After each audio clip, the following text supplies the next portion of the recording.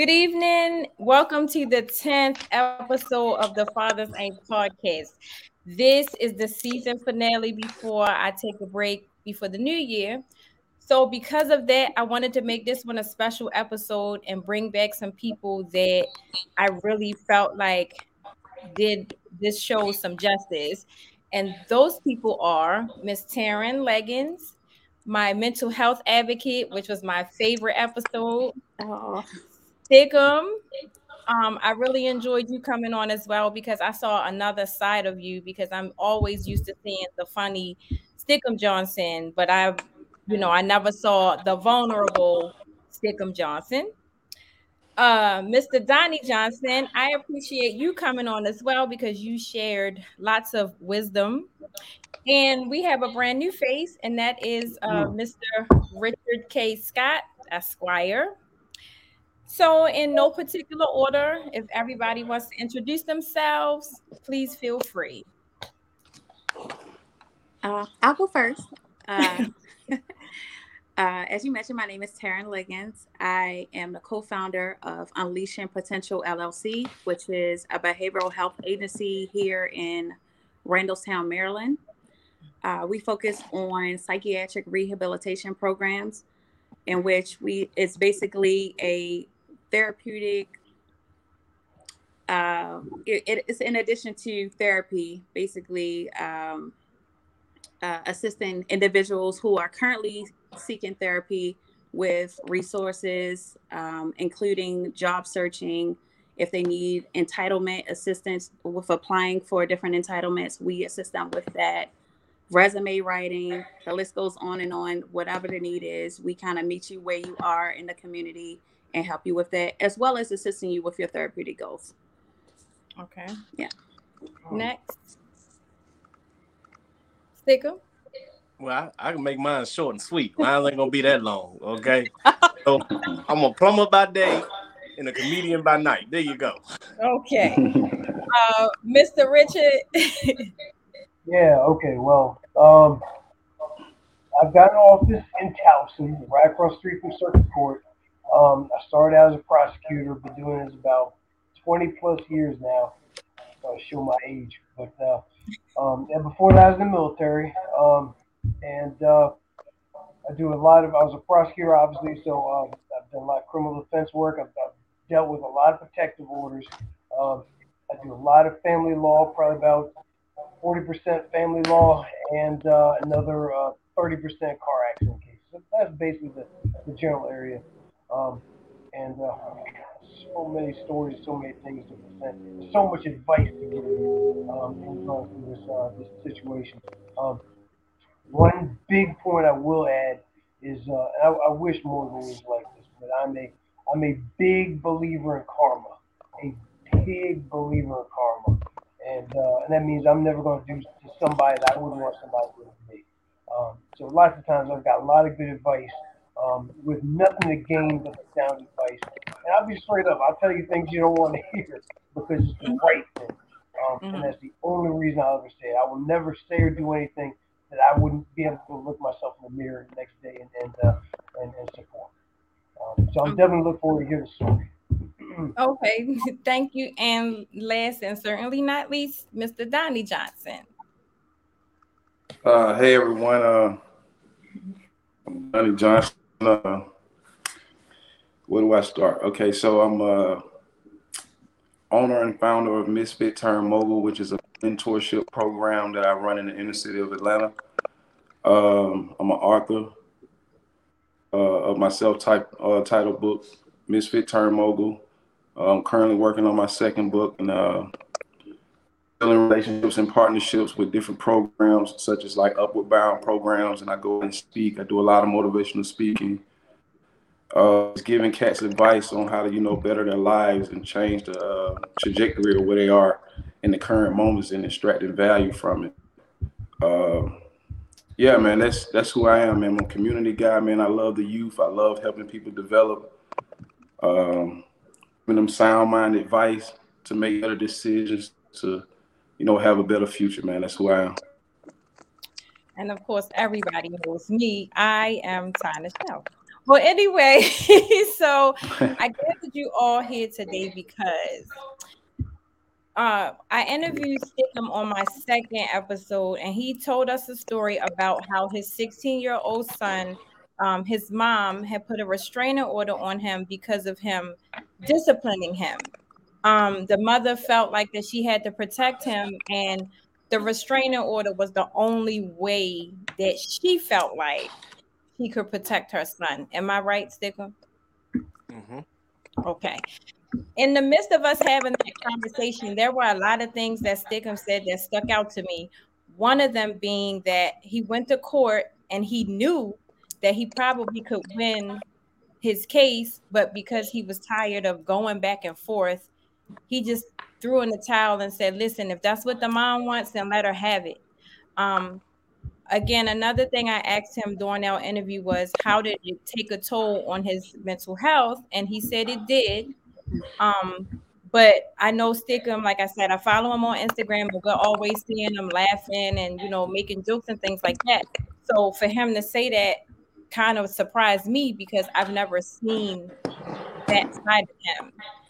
So basically, I just wanted us to have a conversation as a collective, just to give him some advice from different angles, because of the simple fact that, again, I had a conversation with him not too long ago, and the mom called and said that the son was missing.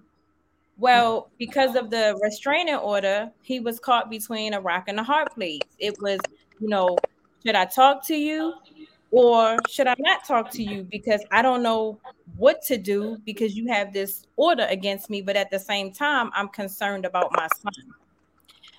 So I feel like as a father, you should never be put in that position where you have to think about your decision if you want to go figure out if your son's missing or not.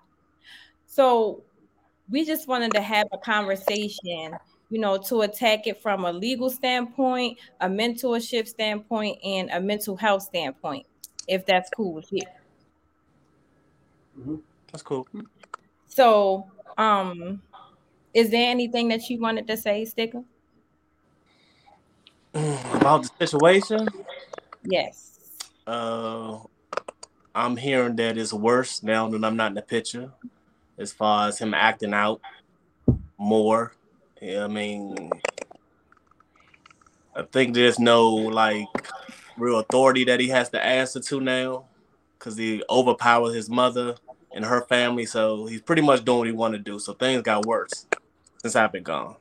And she reached out to my sister and said that she don't understand why I won't go to the courts and lift the restraining order, but I can't.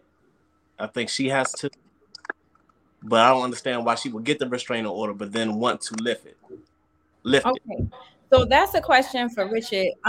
Is that something that Mr. Johnson could do, or is that something that the mom has to do because she was the one that put it in place? Only she can do it. Only she can do it. She's the one that got it, and she's the only one that can lift it. And this is so typical. I mean, it happens so much. I call these protective orders a poor man's divorce. Because instead of hiring a lawyer, all you got to do is go to the commissioner, file some little 5 minute protective order, get go in front of the commission, go in front of the duty judge, get a temporary or get an ex parte, I should say. Then there's three levels of protective order. Ex parte is the first one where they just get it, okay, we're going to grant anything just until we get a chance to process it and review it. Then she'll have actual hearing where she'll actually testify and say, okay, this is what's going on, and the judge will decide if there's enough or not to actually let this thing go forward.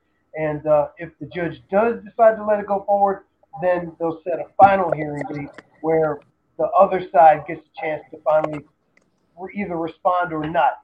The lousy part is a lot of times criminal charges go with this. So the other party, even though they've got a solid defense, they can't say anything because anything they say can be used in a criminal case. They're backed up against a wall. And then the crazy thing is, these girls end up, or I say girls, I say could be the girls or the dad, mother, whatever. But typically, in my experience, it's the female in the relationship that files this thing, and then ends up calling the guy or going over there or inviting him to her house, and the guy and the smartest guy in the world, and he goes and he gets locked up. Okay, I've got a perfect example right now, where a guy was going through a divorce with a woman, and he's got two children. She's filed CPS investigations against him three times. Each one is uh, crazy, crazy allegations. Literally, she alleged that he was licking his child's genitalia. I mean, just literally insane.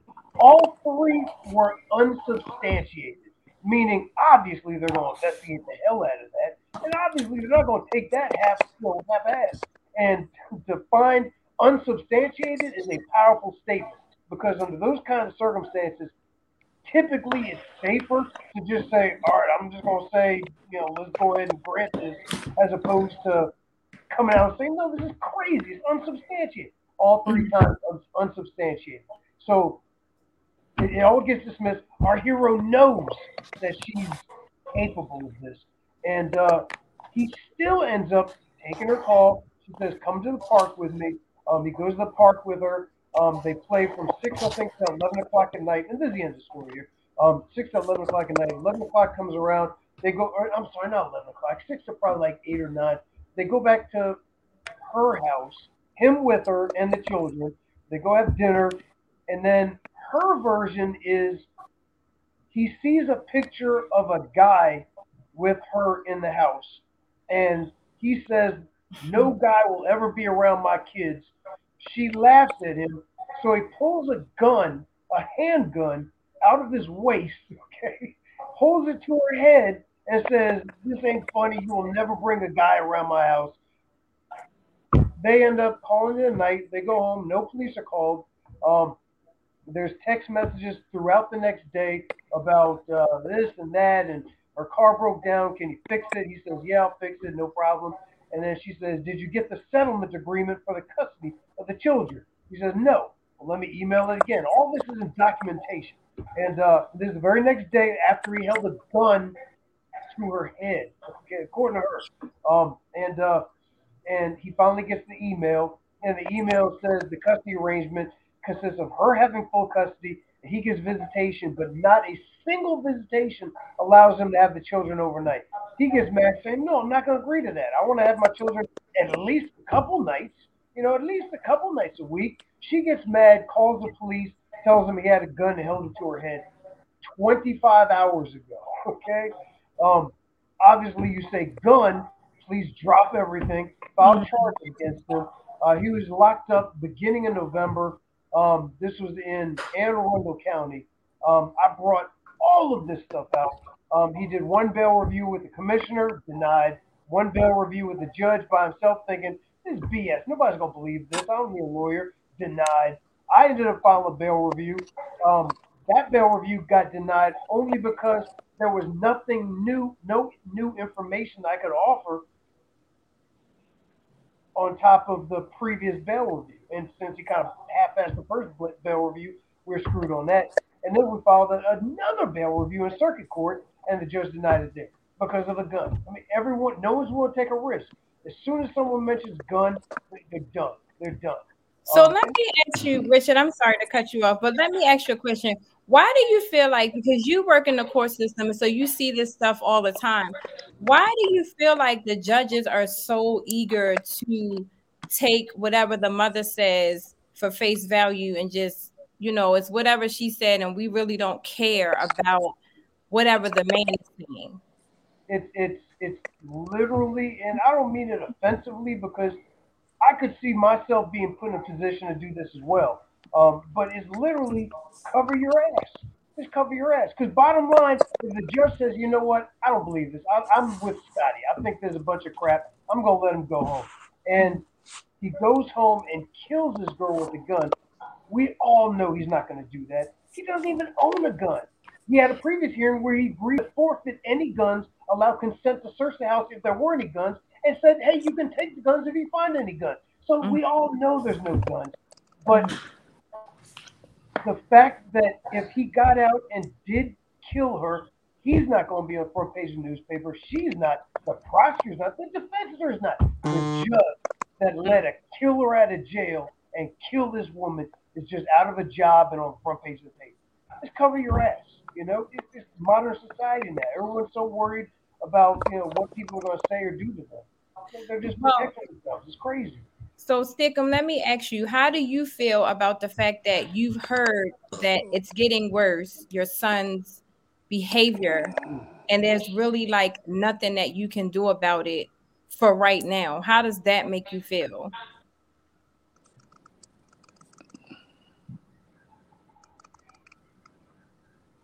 Stickum, can you not hear me? Can you hear me?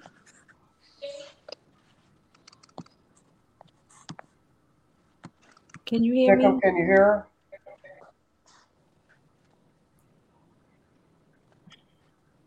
Yeah, he might have just lost connection. But I can tell you that's infuriating. It's Mhm. infuriating because every child needs a mother and father. No matter how That's right. bad they are, the child needs a mother and father. And it's the parents' job, even if they're not getting along, even if they hate each other, to set that aside just for the purpose of the kid. You can't be Yeah. self. You can't use a kid as a weapon. You gotta just set that stuff aside, and people don't do it. It's just, literally, I could fix the world in one move. It'll never happen. I could fix the world in one move if we could require a license to reproduce. Okay? If we do that in about 50 years and all the riffraff is gone, it'd be a whole new planet. It'd literally be a whole new planet. But we can't. As long as these people that have no business bringing children into the world are doing that, we're going to have to deal with these people. And when I say these people, I mean like Stickham's ex that he's stuck with. Files a protective order, knowing damn well he's not going to hurt the child. He was disciplining the child. You got to support the father. Father's got to support the mother. And now Yeah, this and kid's one got of a the free pass. well, not to Oh, cut you sorry. off, but one of the things that Ty and I discussed during our episode was, you know, at the end of the day, everybody has to do what's best for the child. If you need to go to counseling, to co-parent more effectively, do it. You know, Yeah. because the only one that's going to get hurt in this equation the most is the child. You Right. know, Yeah. you putting the father through all this nonsense, and now the child doesn't have a father, so you're seeing them act out more because you honestly don't know from a mental standpoint what that child is going through. Like, how did this affect the child? Right. Removing the father out of the situation. Um, you really just got to be adults about it and just put those differences, whatever they might be, to the side and just really focus on what's honestly best for the child. And Richard, like you said, like, it's important for both parents to be involved. If you have both parents who are willing and able to be involved, Mhm. that's probably what's best for the child. So, Donnie, Absolutely. do you want to elaborate on that, because you being in the position that you're in, I'm pretty sure you see this all the time. And sometimes, like Richard said, the fathers get angry and things like that because they really do want to be fathers, but because of these situations they can't, or they're even afraid to because of the system. Mm-hmm. So how Yeah. how how would you advise a father handle something like that? Number one, me and you had this discussion before, right? On our edition and episode that Hmm. if you can handle things right at the forefront of the problem, at the forefront of the event, then you prevent all of this if you learn, number one, how to communicate. Hmm. Communication is one of the biggest things that we lack in community, period. Just as humans. We got to get back down to the basics. I think that we skip the basics that leads us into this place that, you know, it's hard for us to recover from because there's so many emotions and there's so many things that we deal with when it comes to these. Hold on, let's stick them. Yeah, he's back. Can you hear Well, me let's now? just kind of inform him on where we're at so that he can get an I heard understanding. you was talking about communication. Yeah, Okay. yeah, yeah. So it basically, great. So basically, it's just getting at the forefront of the issues that we suffer from in our households and in our environments. Number one thing that I'm working on is bringing like better programs to the environment, I mean, to the community to help with communication when it comes to parents and people in general. Because if we don't start there and being in a place to understand like what it is that each other want, we're going to end up in places like this. We're not developing the right habits that it takes for us to be successful adults and parents. Mm-hmm. Mm-hmm. And these things are, I'm listening. No, I'm sorry, go ahead. No, it's affecting our households. Like we skip over all of those points to get to, this point where we at on child support, this, that, and the third. But if we would have took the necessary time and not moving prematurely and getting to know this person, we would know some of these things about this person. So it starts from those. I think that we have to focus on the real issues at hand, like unveiling and revealing those things. Because if we don't, we're going to keep going through the same cycle. Just understanding who you're with, who you're laying next to, who you're getting involved with. These things can prevent future outcomes that can possibly be detrimental to our lives. Well, Donnie, let me stop you for 1 second. So I hear you with getting to know who you're with. However, I've heard people say before, like in the first maybe like 6 months or whatever, which they call the honeymoon phase, you get the representative. Like you don't really get the real person until you get down to the relationship. So I mean, I'm just wondering, like, how would you be able to weed that out, though? That's true. Let's go back to let's go back to delayed gratification. Delayed gratification, like denying yourself of what you want at that moment to see what it really is before you take that step.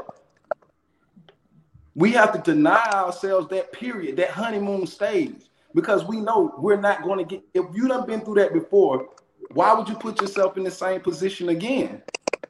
If you know in that honeymoon stage that you're not going to get the real person, wait till 2 years later. It's okay to exclusively date for 2 years. Yes. You have to get down to the real issues. If it takes you that long, by that time, I'm pretty sure in 2 years, you're going to understand this person and who you're with and what you're up against.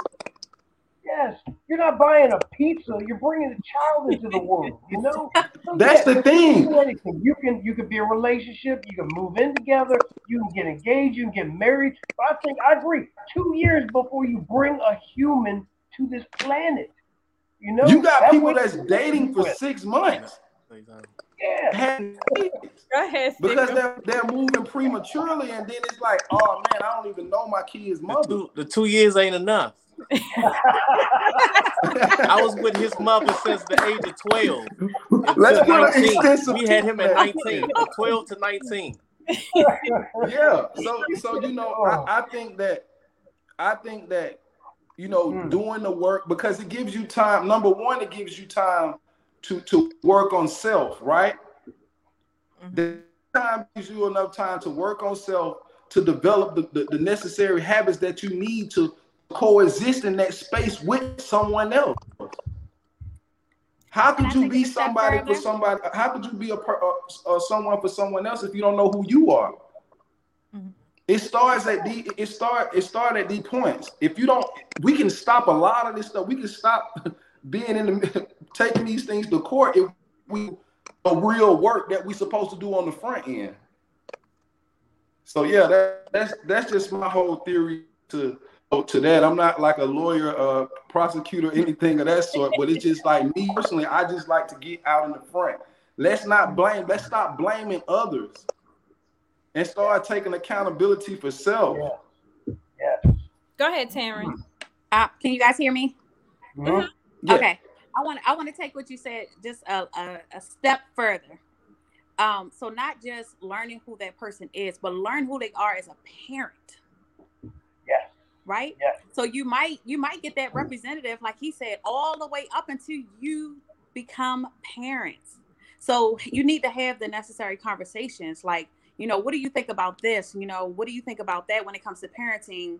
How do you feel about this? If this was a situation that we were in, even if you're watching a show or something, like what would you do in that situation? Like you have to have the necessary conversations, because honestly, sometimes you might not even find out who that person really is in a sense of who they are as a parent until that child is there.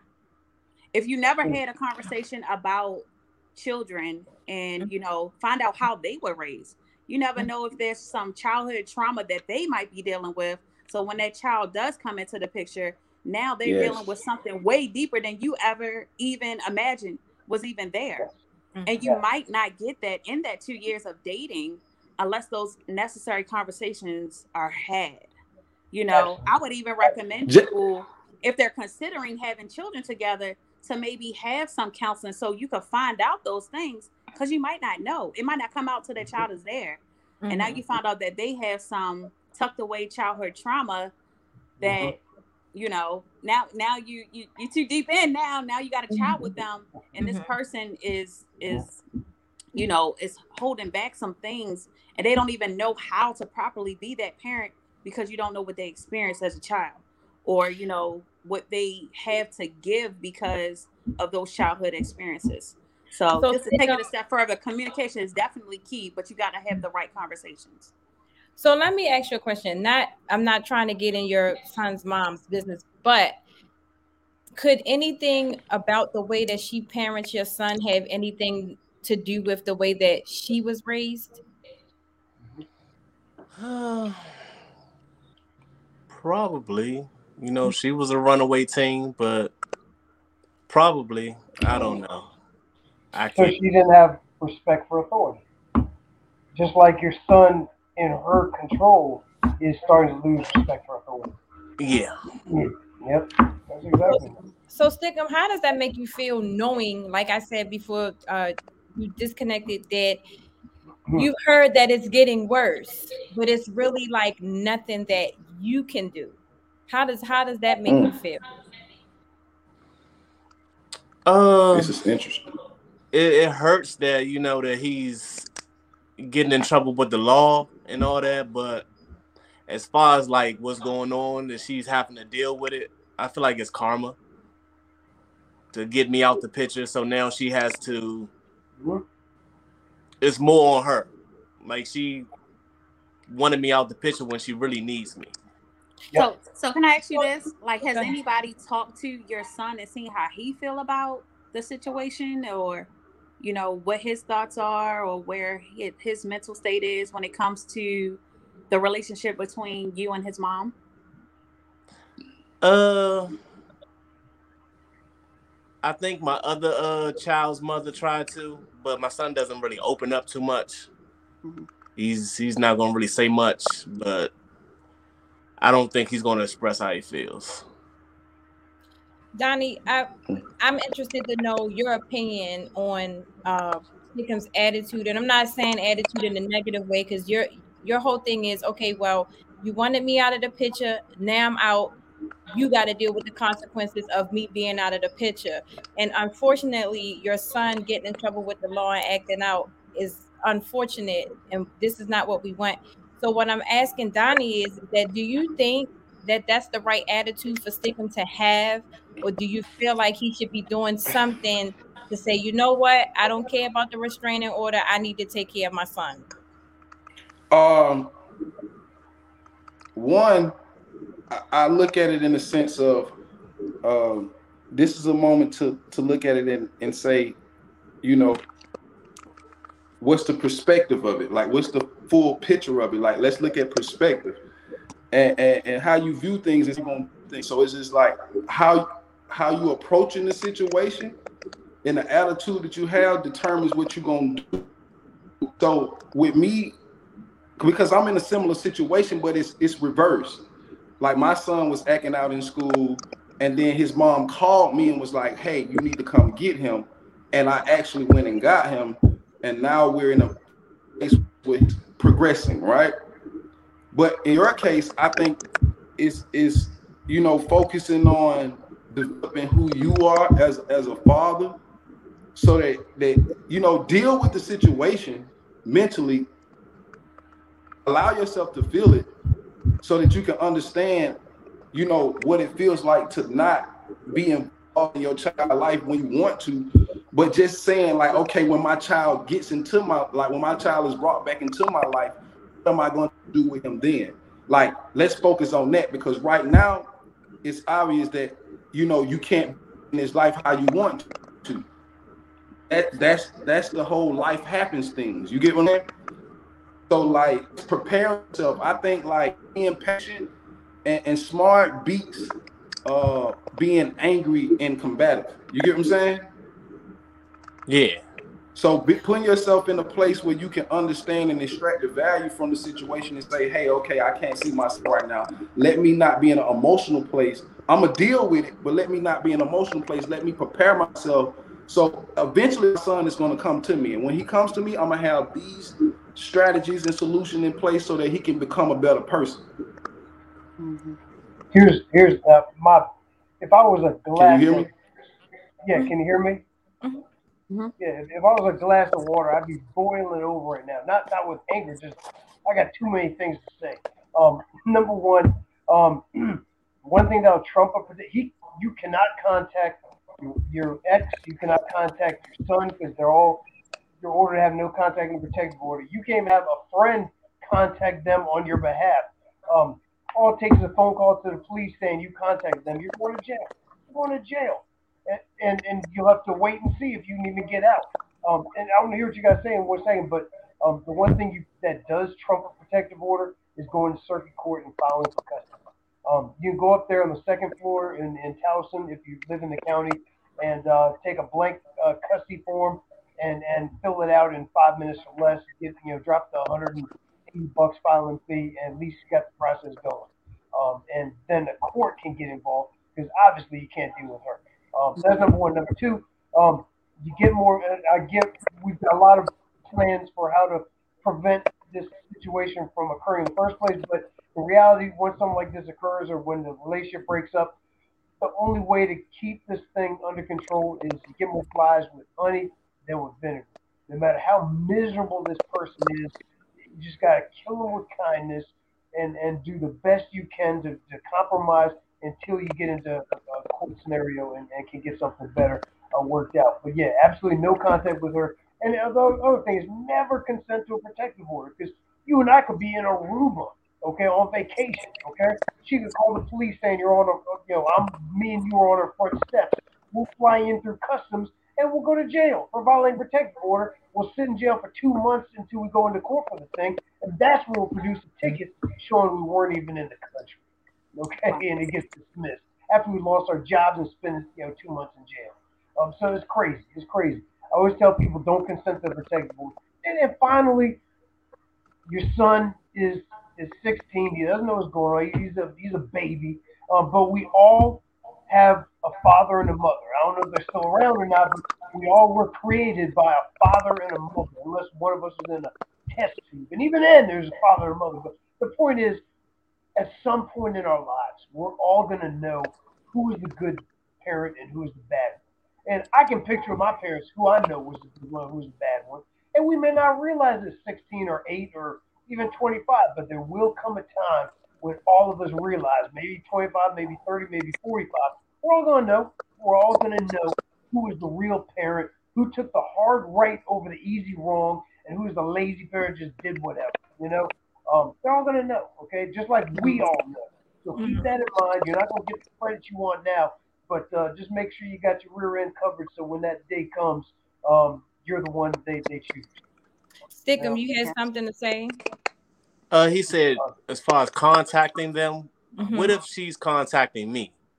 And that happens all the time. You cannot answer her.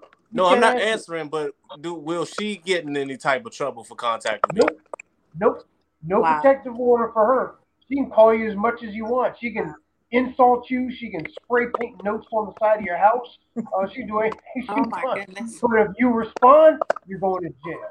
That's why I never agree to a protective order. That's not right. Wow. That's Richard, not even Absolutely not. fair. That's awful. Absolutely. I want to ask Absolutely. Richard a question because you deal with the legalities of things. So, like I said, you're new. Everybody else has been here before, but ultimately, I'm just gonna let you know that my goal with this whole thing is to get it out there to somebody and let them know that the stuff that men go through to be fathers just don't make sense. No, that's terrible. So basically what I'm saying is, okay, so we all know the rules of child support. You don't pay, you lose your license, you go to jail and all that. None of that makes any sense. So if we were trying to change these things, we're not saying don't hold the fathers accountable if they're not paying, but if you're gonna hold them accountable, then make it make sense. You know, losing a license doesn't make sense. Not being able to obtain your passport doesn't make sense. Yep, So yep. where do we need to start to let somebody know, hey, this doesn't make any sense? You got to be at the child support calculation period. You got to make sure that's something that's manageable and realistic. A lot of times they'll just half-ass calculate it, and then a year down the road, the dad loses his job, but doesn't bother to tell the court anything about it. And 6 months later, he's 6 months behind in child support. That is losing everything over nothing. You got to once that calculation gets done. First of all, you got to make sure it's correct, and then second, once that's done, you got to stay on top of it. You got to stay on top of it. I mean, it's not a student loan. It's supporting your child. I know Right. it sucks. And then here's another huge point I get all the time. I shouldn't have to pay this person because this person just takes some money and paints her fingernails, or this person takes some money and puts a new muffler system on his car. That's not fair. Listen, once you reproduce, you forfeit the right to tell that person how to spend the money. The requirement is paying the child support. The way it's calculated, and this is really important too. I'll stop after this one concept. But the way to understand child support, suppose any one of you and I were divorcing. We had one kid, and say whoever earns 70,000, I earn 30,000. So combined, we earn 100,000 a year. Just make it an easy number. 100,000 combined income a year. I'm earning 30%. You're earning 70%. One child. Okay. Um, when you're calculating child support, there's a grid like across the top and across the left margin down, just like the tax code. Once you figure out all your deductions, across the top it says single, head of household, married, Mm-hmm. whatever. You Mm-hmm. choose the one that applies to you across the top. Then down the side, you find your taxable income after deductions. 10,000, 20,000, 30,000, say 30,000. Then you go across to the middle. You just bring those two numbers across, and you find in the meat of the grid what your taxable income is. Same thing with child support. Okay, across the top is how many kids? 1, 2, 3, 4, 20, 30, 40, whatever. Okay, so we got one kid. Then down the side, we calculate how much would this family earn a month if they stayed together. So say 100,000. Just I know it's 12 months. Just say 10,000 a month. Okay, so we across the top one child, down the side 10,000. Okay, now you go down into the meat where those two meet up, and say the child support calculates out to be 1,000. Okay, what that means is a family, if we stay together, should be spending $1,000 on one child a month. That is what the state of Maryland says is the right thing to do. I support that. But here's the final portion. Doesn't mean you're paying 1,000, because I'm the one going by. It doesn't mean you're paying 1,000. Now comes in the 30-70%. Okay, I'm earning 30%. You're earning 70%. If I get custody, I already have 30% of that 1,000. You've got to give me 70% of that 1,000. So you're gonna pay me $700. Okay, if you get custody, you already got 70% of that 1,000. I owe you 30% of that 1,000. I owe you $300. And that's basically in a nutshell how child support gets calculated. Just to dumb it down so a knucklehead like me can understand it. Okay, and then the only other added factor is if you have 50-50 custody, and that Mm-hmm. lowers it. Doesn't make it zero, but it does lower the child support. But at Okay. least once you understand that concept, it kind of makes sense. Donnie, you had something you wanted to say?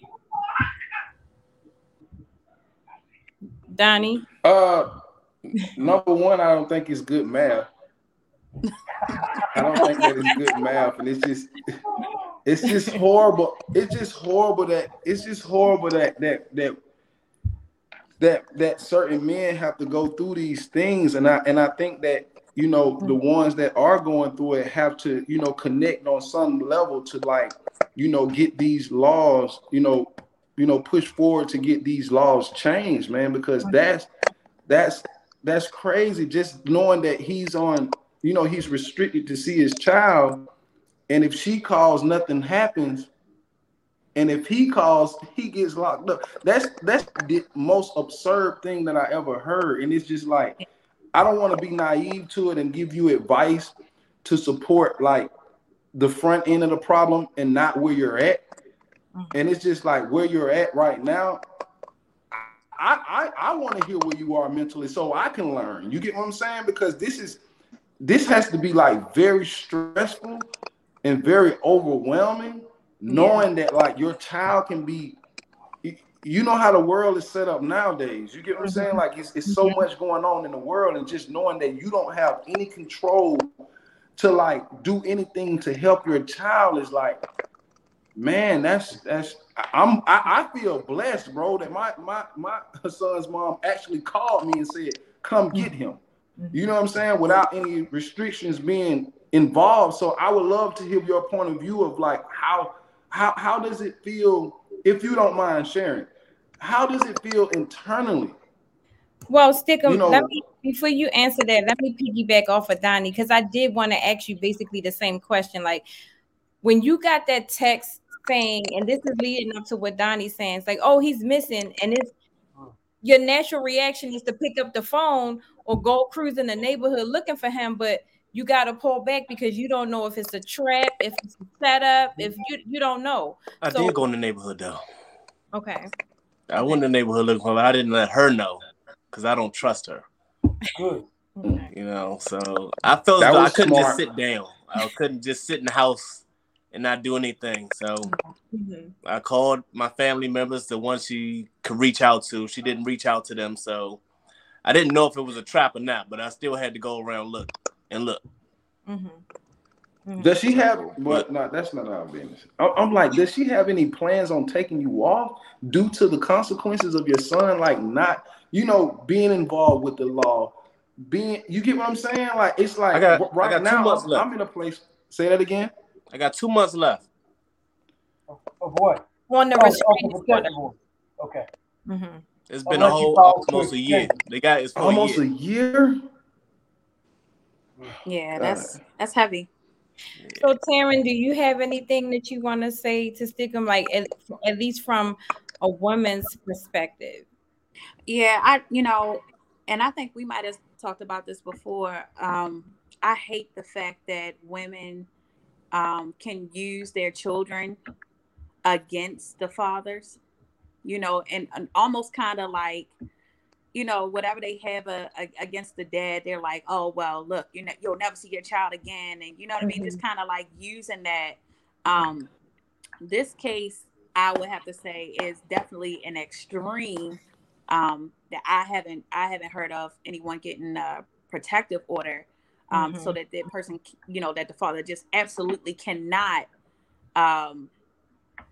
see the child without, her having like full control, like Richard said, of anything, just being able to just like call the cops and be like, well, you're going to go to jail. That's awful, because like we said before, in this situation, the child is suffering. Because I'm pretty sure that if, Stickem was around and able to kind of like talk to him and, like, look, son, you gotta stay out of trouble. Like, that accountability of a dad makes a difference. So, I would say definitely, Donnie mentioned, like, it's got to be heavy and it's got to weigh in internally a lot. Stickem, have you sought any kind of therapy to kind of just work through your feelings and, everything that, you might be going through mentally when it comes to this situation? No. I kind of talk to my sister. Talk to your sister? Yeah, and sometimes we do, have a tendency to maybe go to family and stuff like that. But then there's a situation where, people can go behind and, talk about like, that's a daggone shame. What's going on? Sometimes you might need someone in a safe space where you can just kind of like let it all out. No judgment, no nothing behind it. They don't know the backstory. They don't know you. They don't know her, but just can kind of work through those feelings in a safe space, in an unbiased, environment. So I would personally, recommend maybe looking into talking to a therapist. It doesn't mean that you're crazy. I know there is a stigma in the African American community, and Ty and I discussed that before as well. But it's needed. It's a lot of people who are out here going through things in silence, and they're hurting, and we need to talk to somebody about that. So Stickum, when it comes to the point where your son comes back into your life, however that may be, how open are you to counseling for him? Well, actually for the both of you, because like Tarin said, you going through this, I'm pretty sure there's some trauma, or not really trauma, but there's some things within you. And then of course he's got all this stuff, bottled up. And just the fact that you said your son doesn't really open up, that's kind of a problem. Right.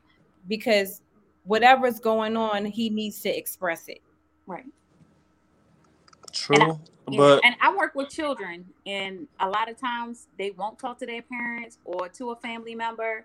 And then, even sometimes with the therapist, just kind of working in that environment. So additional support services like PRP, psychiatric rehabilitation, kind of meeting them where they are. I'll get the kid. Maybe we'll go get ice cream, and we'll just talk, and things will just come out that we had him in therapy. Yeah. He won't open up. He won't open up. I even sat in a session with him, and I thought it was because I was in the session, but he just won't open up. And why? And in your opinion, why do you think that is?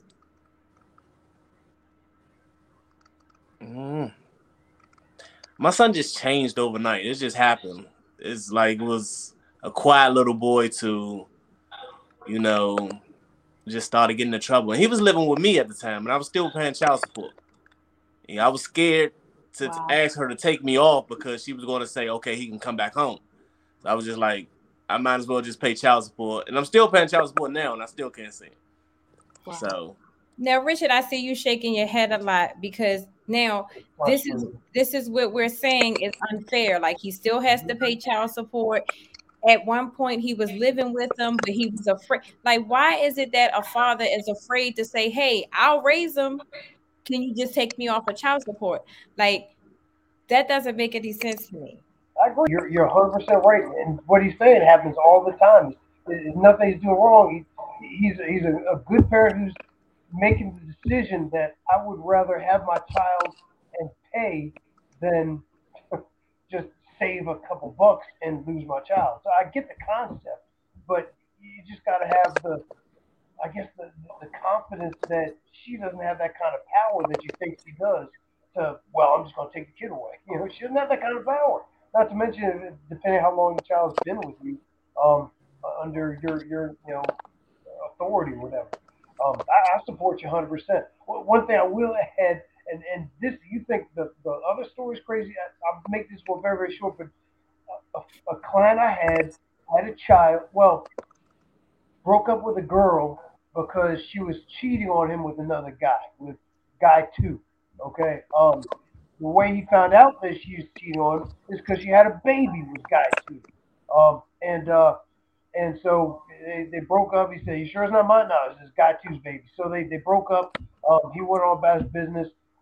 She marries guy two. They're married for I don't know 5, 8, 10 years. The kid's getting older now, like 10 years old or so. And they start having problems. And this girl gets divorced or files a divorce from guy two. She files for child support and custody from guy two. Guy two says, "Oh yeah, I want a paternity test." You see where this is going? It's funny, but it's not. Paternity test is done. The kid isn't guy two. It's the client.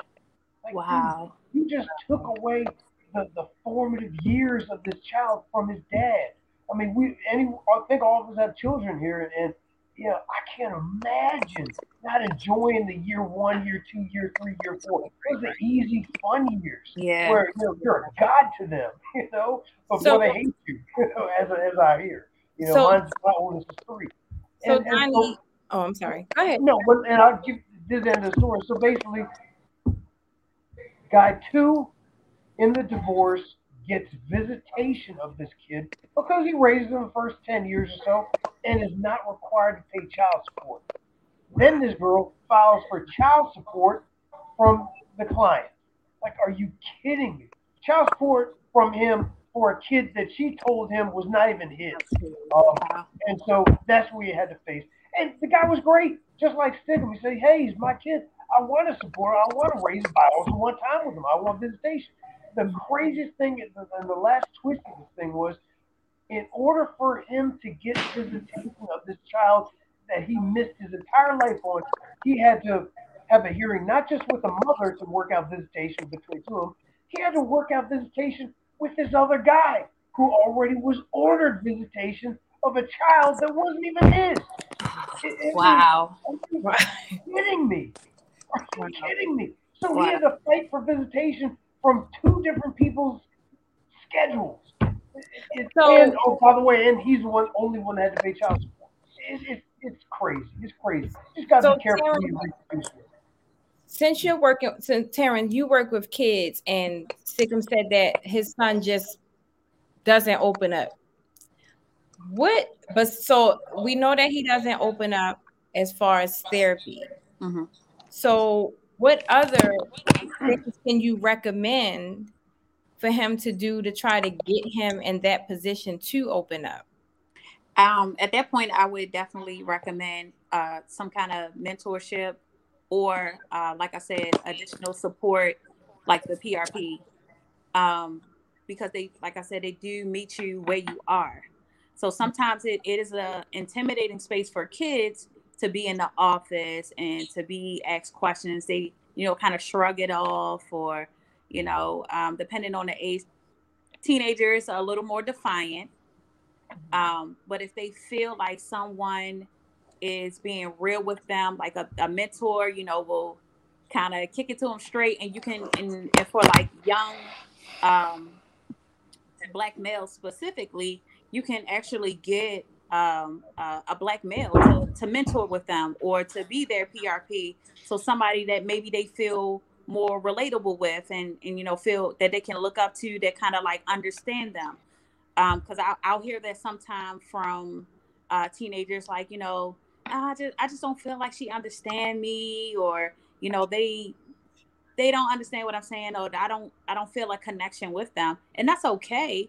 You want to find somebody that you do have a good rapport with, whether it's your therapist, mentor, or a rehab coordinator, which is a PRP worker, somebody that you do feel comfortable with, that is, you feel genuine and feel safe to discuss those things with. So I would suggest, I know that Donnie has like a mentorship program, so something like that, where it is maybe a guy, um, a black male who is talking to him and like, hey man, look, I understand, and could kind of tell him like, look, this is what I did when I was a teenager. You don't want to go that way, and kind of like show them that it's a better way. Like, man, come on, it's not worth it, and they feel more of an attachment and a connection, and they feel safer to open up because they think it, they're getting somebody that they can relate to. So Stickum, I want to ask you, once this is all over, how excited are you? Because you're gonna always be his dad. That's just a given. But how excited are you, or if you're even, to become a part of his life again? Or is that gonna be like an awkward situation for you now because you really don't know who you're dealing with at this point? Yes, he's your child, but you don't know him right now. Yes, it's definitely gonna be awkward, but to be honest, I don't even know how to let it happen. Should I approach him once it's over? Should I let him approach me? I don't know what to do. Donnie, you have anything to say as far as that? Um, just going off of my situation, with my son once, because it was a minute before I saw my son prior to him with me. So me and my son always kind of had a relationship, so it was kind of easy. And plus, he's 10 years old. It's quite, at 10 you're more forgiving. At 16.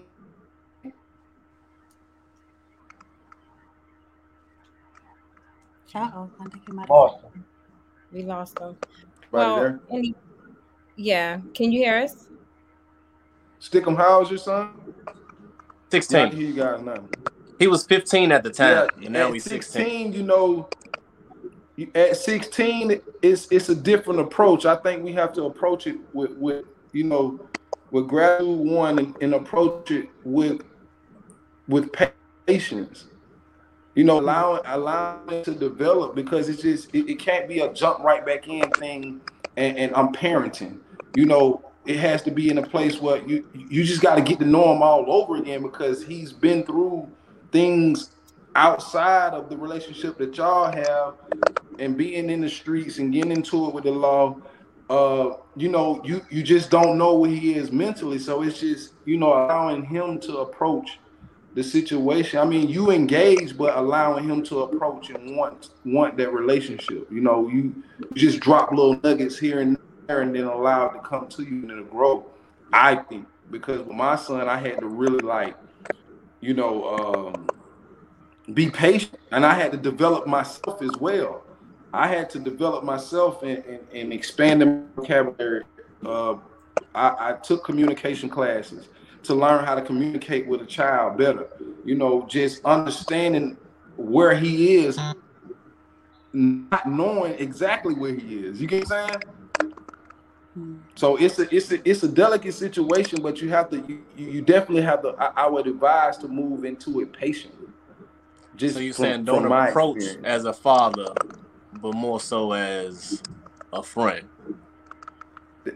Someone he can talk to, someone that he can say, hey, okay, he's showing consistency, even if it's just a text message here, or a quick phone call here, just, hey man, how you doing, man? I just called to check on you. All right, I'll talk to you later.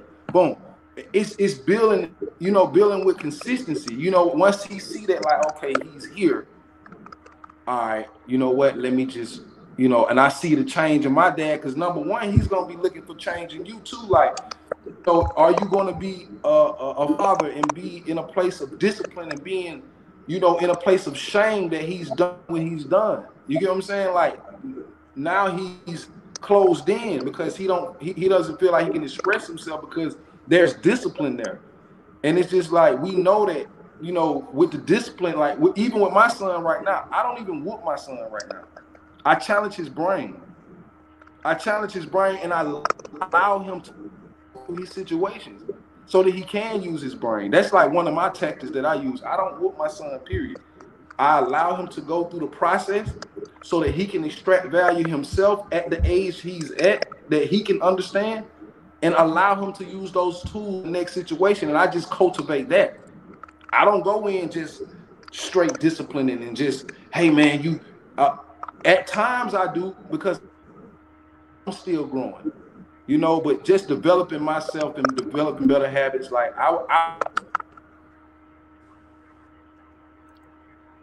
Okay. So, Stickem, let me ask you this. Looks like we lost Donnie for a second. So, are you prepared for resistance? And okay, Tarin. Yeah. You heard him say that he's not prepared for resistance. How should he? I didn't hear him. The screen went out.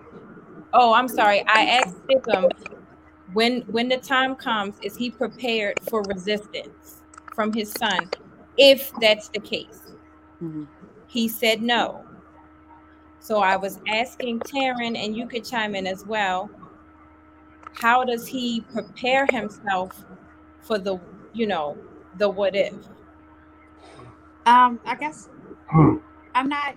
Well, let me ask you. So how was your relationship prior to the protective order with your son? With my son? Mm-hmm. It was great. He was stayed over. He was with me more than he was with his mom. Okay. But So I'm just the enforcer. Like when she has problems at her house, she'll call me. Like he never really act up over here. okay. But at her house, he was a different person. So okay. So as the enforcer, did you also show him that love? Like, here, son, come here. Let me give you a hug. No. I'm proud of you, boy. I love you. Like, is that the language? Did y'all ever experience any of those father son moments?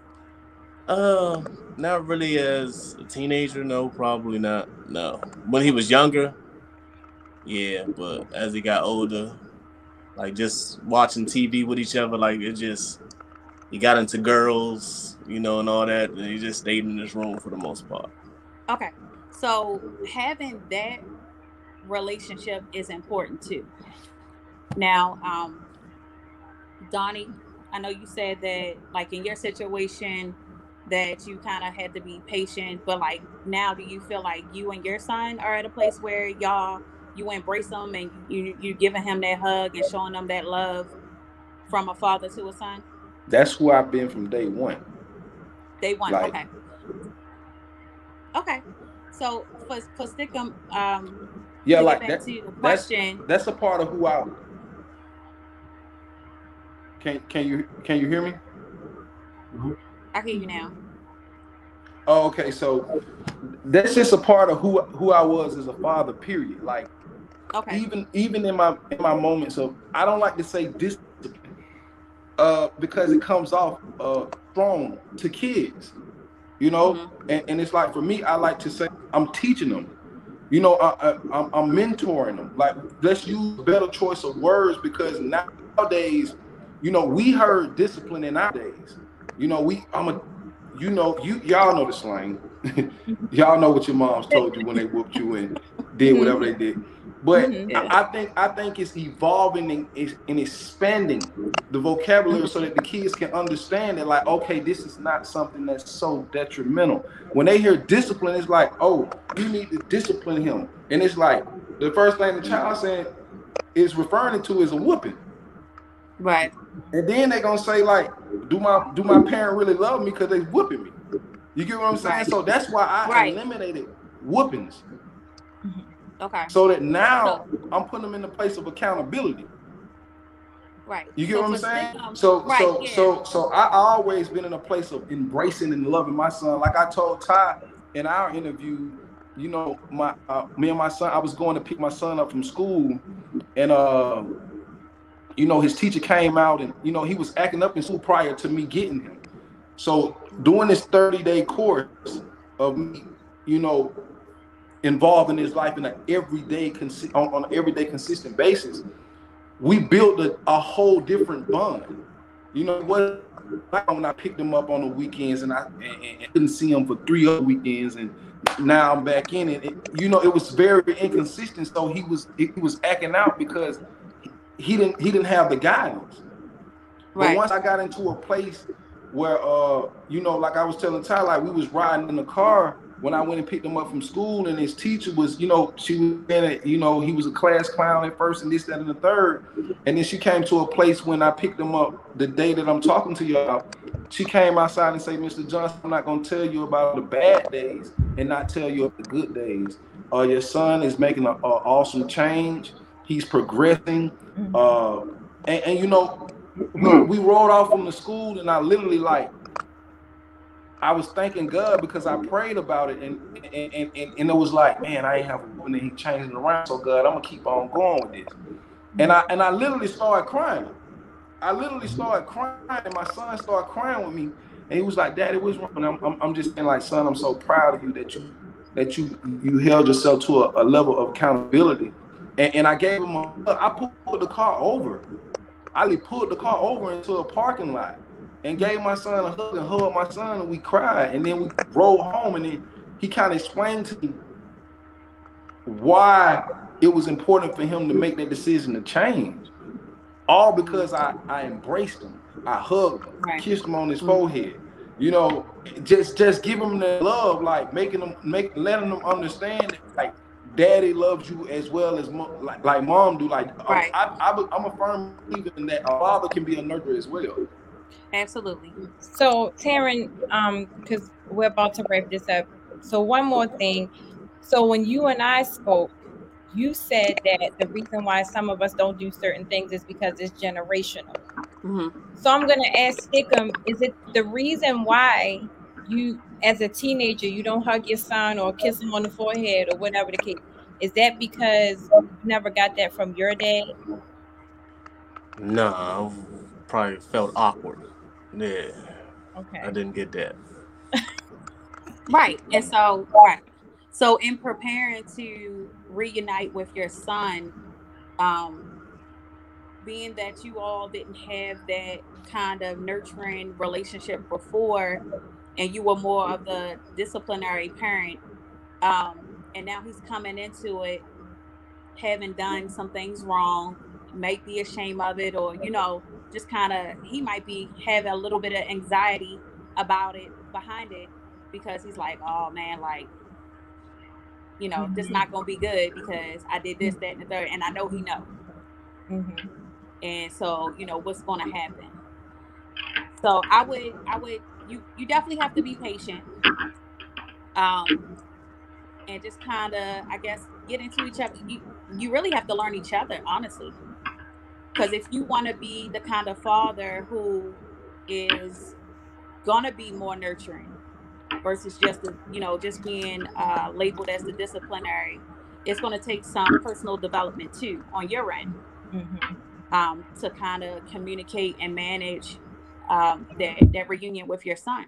I would even start working on that now, of ways to for you to feel comfortable with showing him that love, or why you don't feel comfortable, or kind of like digging into why you don't feel comfortable in that space, so that you can give that to him, because it's needed. It is. It really is needed for a son to get that love, or look, man, look, I'm here for you. You don't have to be hard all the time. I know that you feel things, but I want you to be able to talk to me about it.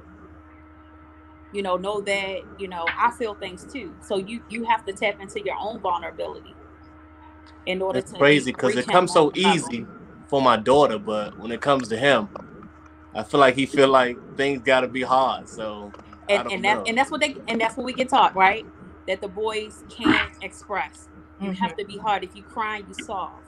And and so a lot of times these young black boys are internalizing their feelings because they feel like society is going to look at them as soft if they have feelings.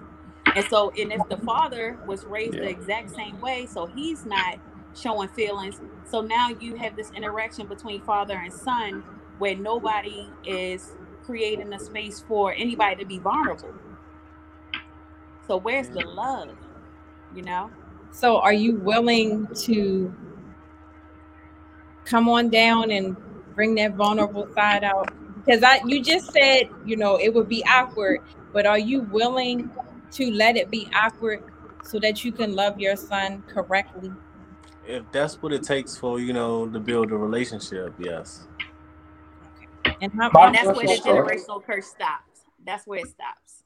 my Huh? my my That's where it personal stops. opinion, I think really you should just take a 5 day week and just scoop them up with permission from your ex, whatever, and just go on a road trip. No plans, no nothing, just you and him.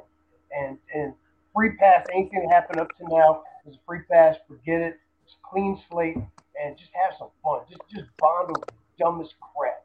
And my opinion is, you come back out of that 5 day road trip, and both of y'all will be laughing and giggling in a whole another bond. Because honestly, he's gonna find a bond someplace, and if he can't bond with his mother because she can't control him, he can't bond with you because you're not allowed to be around him. He's gonna find it in the street, and you Yeah. gotta shut that crap Mhm. down quick Mhm. because you run out of time. Once he turns 18, anything you taught him is all you got. He's Right. out on his own now. You know. So I just first of all, because like I said, this is the last episode before the new year. So I want to thank Tarin for coming back again. I want to thank Stickem for allowing me to use his situation to to have this conversation. And I was looking back at all my episodes, and I thought that you were the one that we needed to have this conversation with, because of the situation. Is so unique. Like, and I don't mean unique like it's great. I mean, like, I've never seen this before. Like, I've seen, oh, you can't see him because you're not paying child support, but I've never seen a restraining order. I've never seen that.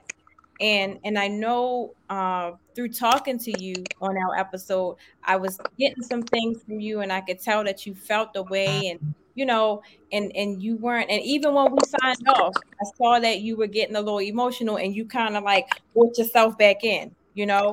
So I wanted you to hear the importance of it being okay to not be okay, as Tarin would say. Yeah. And again, I do thank you for that. Donnie, I thank you as well.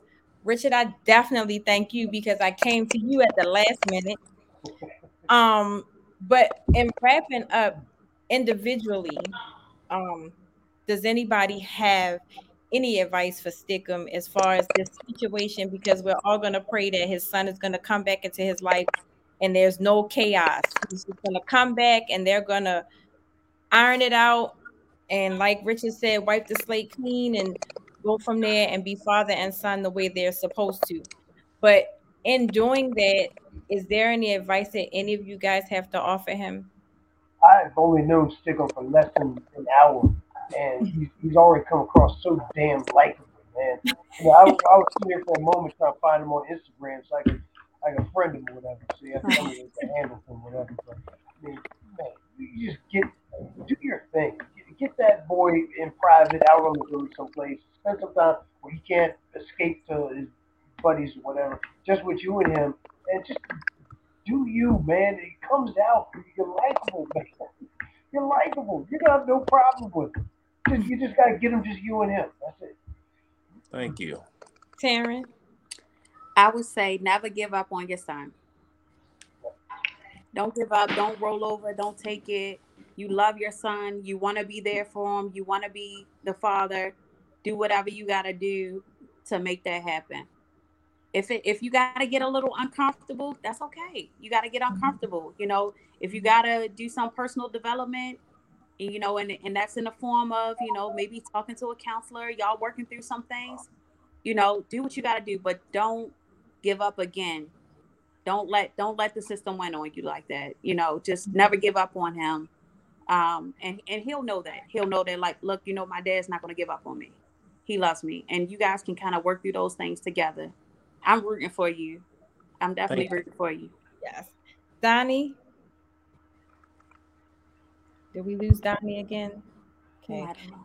Well, I'm not an expert. No, I'm here. Oh, okay. Go ahead, Donnie.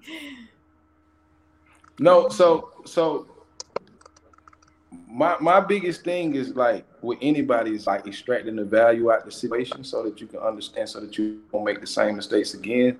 But for this case, I really want to say, you know, I think what's going to heal this situation is forgiveness.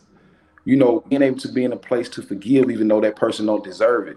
It's not because that that person deserved it, it's because you deserve to be healed. You know what I'm saying? Like, you deserve to be healed, bro. You deserve to be happy, bro. You deserve to be a good father. So allow yourself not to be so hard on yourself, and forgiving his mom. Forgive his mom, because ultimately she's only doing what she's been exposed to. So, you know, just being in a place that, if you know better, do better. I know it's cliche, but you know, taking the necessary steps, like they said, to develop personally, so that you can, you know, smooth the situation out and possibly give her advice, you know, so that you can co-parent better together. You know, just so my biggest thing is, like, in this situation, man, just forgive me, man. Like, being able to muster yourself up to a place that you can forgive her, not because she deserved it, but because you deserve to be healed. You a strong man. I don't know how I can forgive her, man. I don't know if I can do that. Well, I think because I got so much anger against her for this what is she the thing. did. Just real quick, this is the thing. This is the thing, just real quick. Your son seeing that act of kindness is gonna change his trajectory of how he looks at you. Absolutely.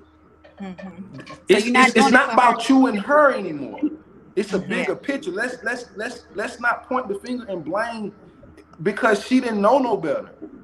You think if she would have known to do that, she would have did that? I don't think that people are just evil, bro. I just think it's a lack of knowledge and ego that's in the way that you know uh, uh doesn't make it any better for people to learn what they need to learn and get the tools that they need to get in order for them to move forward. You get what I'm saying? You're getting those tools. I don't know if she's not, but you have a prosecutor / lawyer on site. You got a mental health therapist. You have somebody that's in your corner with Ty that made a whole platform for guys like you. So it's you're getting the tools and the resources that you need. So being in a place of forgiving, just to see your son smile, you gotta kill the pride and the ego. Yeah. Because your son life depends on this. So my son life depended on me picking him up that day. I wasn't gonna let his mom stand in the way. I wasn't gonna, man, forgive me, God. I wouldn't let God stand in the way. I was gonna go get my son and I was gonna forgive her. Because my son life depended on me. Your son depend on you, man, and you're a great man, and I love you, bro. As a man, bro, I love you, bro, and you gonna get through this, man. You gonna get through this. Man. It's just adversity to show you who you are. And you know what? Again, because like I said, my favorite episode is with Tarin, and just now, when you said I love you, bro. Tarin and I talked about this as well, where we have to start showing brothers loving Love and other support. brothers. Yes. And that was so monumental. Yeah, man. Just in it kind of made me a little teary-eyed, guys. I'm not gonna lie to you. Right. Right. And I love to see it. I really do. And I feel like we need more of that in our community. Because it goes so far. It means so much to know that, hey, look, I want his contact. I want his contact information because there you go. There you go. We keep losing Donnie, but Stickem, like I said, we've only met like once or twice, like in DC or whatever. But I've been following you on Instagram for years, and I can see what type of dad you are just by following you or whatever. So to hear what you were going through, it was heartbreaking for me because I know the type of father you are, and that's why I wanted you to come back because I feel like Donnie said, you could benefit from this. You've made new friends today. So, Richard's in Towson, Tarin's in Randallstown. I know, this whole Baltimore, DC thing, but, we're going to put that to the side, So, and then you got Donnie is in Atlanta, but still, social media, you're just a call away. But Donnie, were you saying something before you? Yeah, I want his contact information. Where are you located? You're in Atlanta? No, I'm in DC. It's okay. We got technology. We everywhere. You get what I'm saying, bro?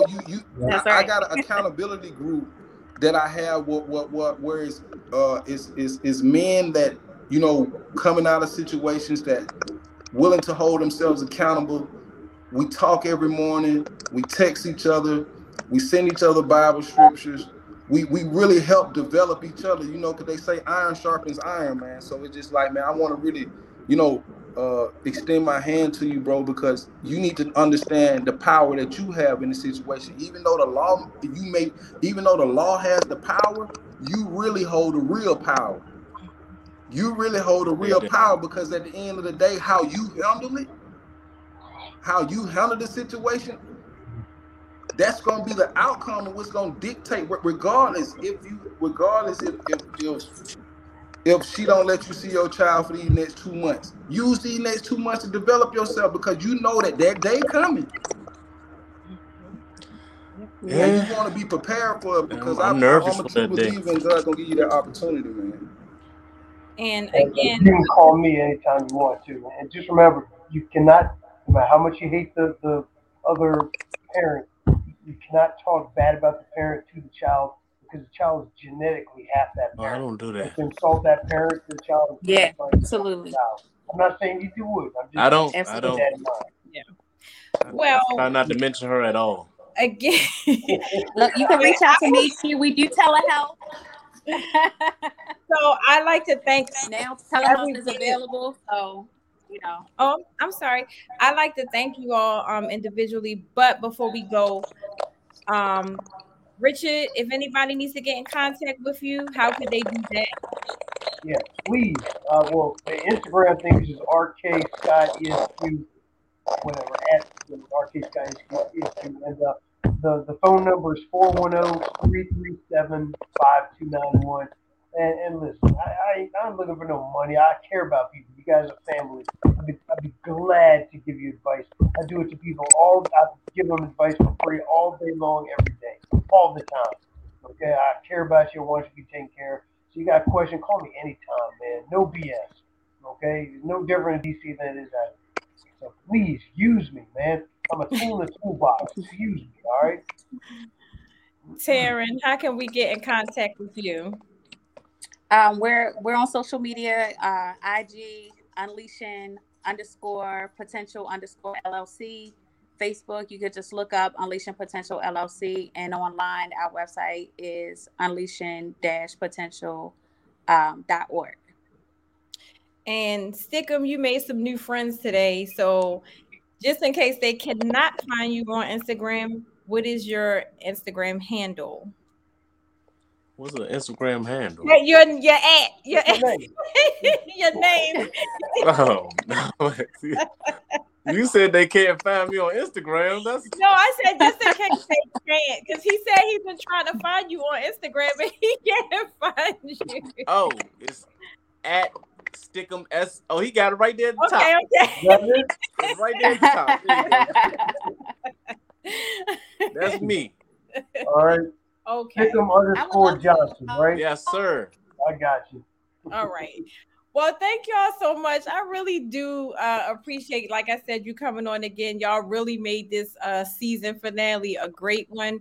Um, Again, I thank you, Stickem. I really hope that I did the right thing by bringing you back, and I also hope that you did, connect and learn something. And like she said, we all rooting for you, and you know that. So again, thank you, you guys. And listen, this is me, Tanya Show. I am signing off until the new year. Y'all have a wonderful week, month, day, whatever. But I'm done. See y'all. Thank you.